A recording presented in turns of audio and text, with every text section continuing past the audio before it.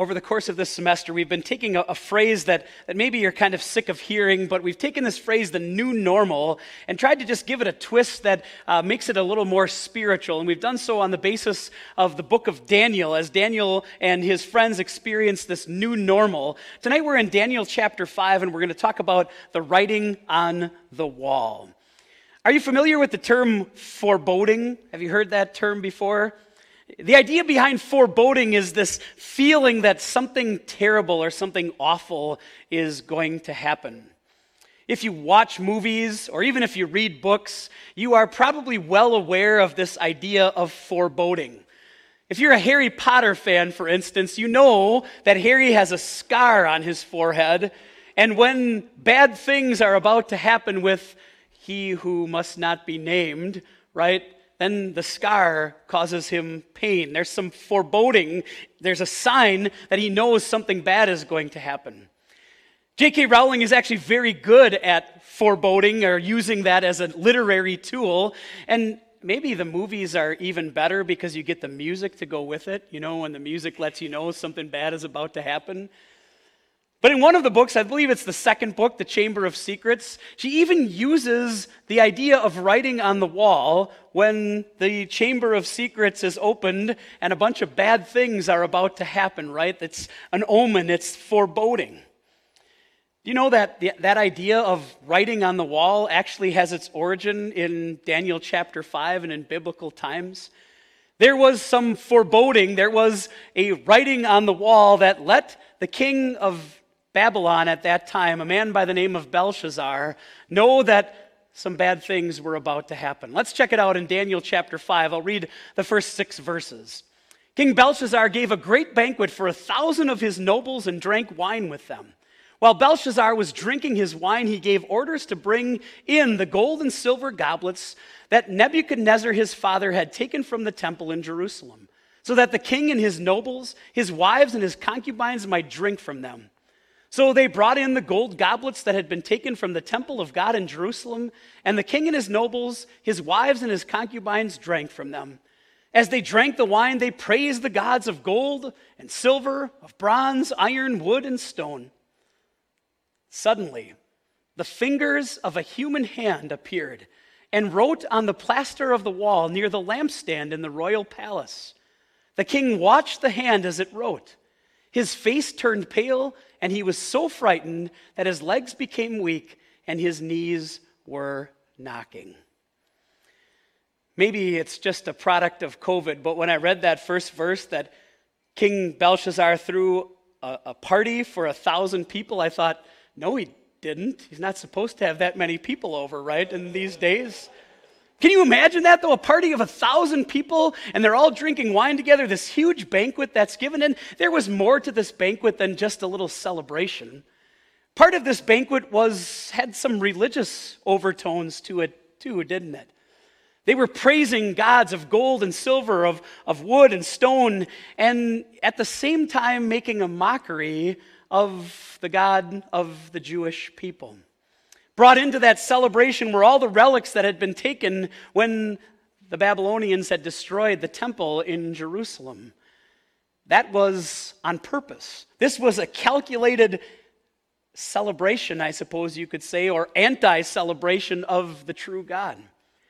One of the things that Scripture tells us is that God cannot be mocked, and he brought to a halt pretty quickly. He halted this celebration in a pretty unique, amazing and frightening way. Fingers of a human hand appeared out of nowhere and etched a message into the plaster on the wall of the palace. We're told that the king was so frightened that his knees began to give way. All of the celebrating that was going on was silenced almost instantly. And instead of excitement, there was this complete fright as the king's knees knocked together. And that message, the message that was carved into the plaster on the wall, was some foreboding of things that were about to happen. Do you feel that way about 2020? That maybe all the things that have happened in this day and age, are this year that we call 2020, might be sometimes a little bit foreboding. A lot of people that I've talked to have taken the numbers 2020, and if you do a mirror image of them, it actually says so-so. People have said that maybe is a good description of the year 2020. Just think about all of the things that have gone on in this year. Yes, COVID is front and center of things that we've talked about, but think of the celebrity deaths that have happened. From Kobe Bryant to the Black Panther, Chadwick Boseman, to Regis Philbin, Eddie Van Halen, right? All of these people that have died this year, and people say, what's going on? And then we have these natural disasters, the wildfires that have been spreading. All of the hurricanes seem to be very plentiful in today's day and age, and it makes us kind of wonder, what is going on in the world today? Why are all of these things happening? And maybe even at times we wonder this, does God know what's going on? Does God know all the things that are happening in this world, or is this world sort of spinning out of control? And you know the answer to that. God knows exactly what's going on. And so we have to ask ourselves that question, why? Why would God let all of these things happen? And while I can't tell you exactly why God would let all of those things happen, is it fair to say that possibly what God is doing is just asking us to be reminded? He's giving us a reminder that there's more to life than just what we see here in this world. That maybe He's reminding us that, you know, there's some priorities that I'd like you to have in life. And since this world is so short and it's not going to last forever, maybe our priorities need to change a little bit. Maybe we've gotten so comfortable with life on earth that we forget that this isn't everything that we're supposed to experience, that there's something even better. Maybe the foreboding is a good thing. Maybe it's a call for us to say, there's some changes that I could make in my life. Maybe there are things that are important to me that shouldn't be as important to me as they are. You see, like King Belshazzar and all of the Babylonians, the human heart tends to be an idol factory. Maybe we don't worship gods of gold and silver and wood and stone, but people and things, pleasures of this life certainly become important to us and sometimes move God out of first place in our hearts. Maybe one of the things that we can take from the new normal is just a way to say, well, maybe in my new normal and the new normal that 2020 has ushered in, I'm going to think a little bit more about the life that is to come than the life that is here and now. As we think about that, the foreboding that God gave in this message on the wall, nobody could solve the problem. This is a familiar thing now for us because when Nebuchadnezzar had his dreams, he looked for somebody to give him the answer, and nobody could until Daniel was brought in. The same thing happens here in chapter 5. Let's see what happens when Daniel is brought in. We'll read verses 22 to 28. But you, Belshazzar, have not humbled yourself, Daniel said, though you knew all this. Instead, you have set yourself up against the Lord of heaven. You had the goblets from his temple brought to you, and you and your nobles, your wives, and your concubines drank wine from them. You praised the gods of silver and gold, of bronze, iron, wood, and stone, which cannot see or hear or understand. But you did not honor the God who holds in his hand your life and all your ways. Therefore he sent the hand that wrote the inscription. This is the inscription that was written. Many, many tekel parsin. And here is what these words mean. Many, God has numbered the days of your reign and brought it to an end. Tekel, you have been weighed on the scales and found wanting. And Peres, your kingdom is divided and given to the Medes and Persians. Once again, nobody could seemingly take those 4 words that were written in the plaster in Aramaic and make any sense out of them. And certainly that was God's doing because he wanted Daniel to come in and be the one who gave the solution. When the king was told about Daniel, and probably a couple of decades have passed since chapter 4, Daniel was up to the challenge, and the trust that Daniel could solve the problem was not misplaced. He gave the exact message that was written on the wall. 4 words, many, many tekel parsin.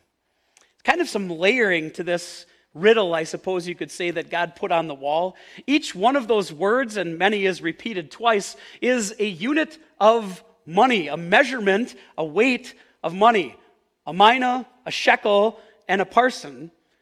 But they also have other meanings, and those are the meanings that were shared by Daniel. Many, spoken twice for repetition, I suppose we could say. Your days are numbered.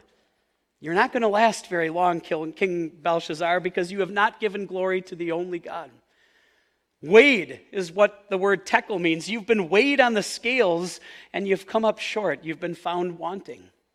And then the last one actually has a double meaning, the idea of Perez or parson. Not only is his kingdom going to be divided, but it's going to be given, as you can see maybe in the word, to the Persians.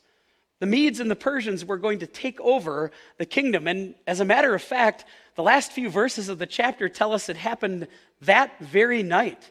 God acted in judgment. That very night, the kingdom was taken from King Belshazzar, and he was slain.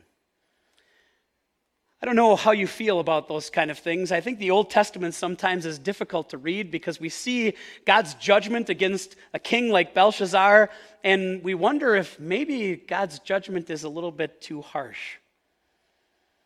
I know that none of us wants to accuse God of acting unfairly because he's God and we're not, but there's a part of us that just kind of recoils at the idea that God would end a king's life in one night, doesn't it?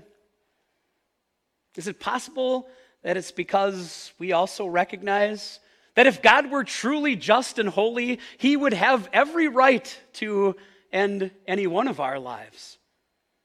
It's scary to think about, isn't it? That God knows everything about us. He knows the idolatry that is in my heart and yours. He knows the things that we chase after, and it might not be the silver and gold and wood and stone, but the things that we've given more importance in our lives than God.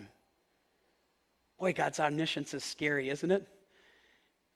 Just think about that. He doesn't know just everything that I've done. He doesn't know just everything that I said. Even every single thought that has ever gone across my brain is known to God. You can't escape God's notice. But that omniscience, insofar as it's scary, it's also extremely comforting. Because God knew and knows what you and I need. He knows that the human heart is an idol factory. He knows that we're going to fall short of the glory of God, and so he did something about it. He had mercy on us. God didn't spare his own son, but gave him up for us all. Yes, he offered Jesus to take your place. Jesus, who never put anything ahead of his heavenly Father, who never worshiped anything other than God, he did that for you. And he did it for me. And then Jesus took the sins that we've committed, all of our idolatries, every other sin, and he had those sins nailed to him on the cross. That's what gives you something to look ahead to. That's what gives you something to be confident about in this life. No matter what happens, no matter how bad a year is, and I wish I could tell you that 2021 is going to be way better than 2020, but you know what? I can't, because I don't know. But I know who holds next year and the year after and any other year in this world in his hands, and that's the God who loved you so much that he sent his son to die for you. And so what Jesus wants for you and me, as we read an account like the writing on the wall, is to understand that maybe the things that happen in this life are our writing on the wall. God kind of saying to us, don't forget about me. Knocking on the door of our hearts, on our world, and saying, I'm still here. I still have a place for you. And it's a place that's way better than anything this life has to offer, prepared for you by Jesus himself. Some takeaways from Daniel chapter 5 tonight. Number one, the troubles God allows in this world remind us that the end is coming. Jesus himself said, in this world you will have troubles, but take heart, I have overcome the world.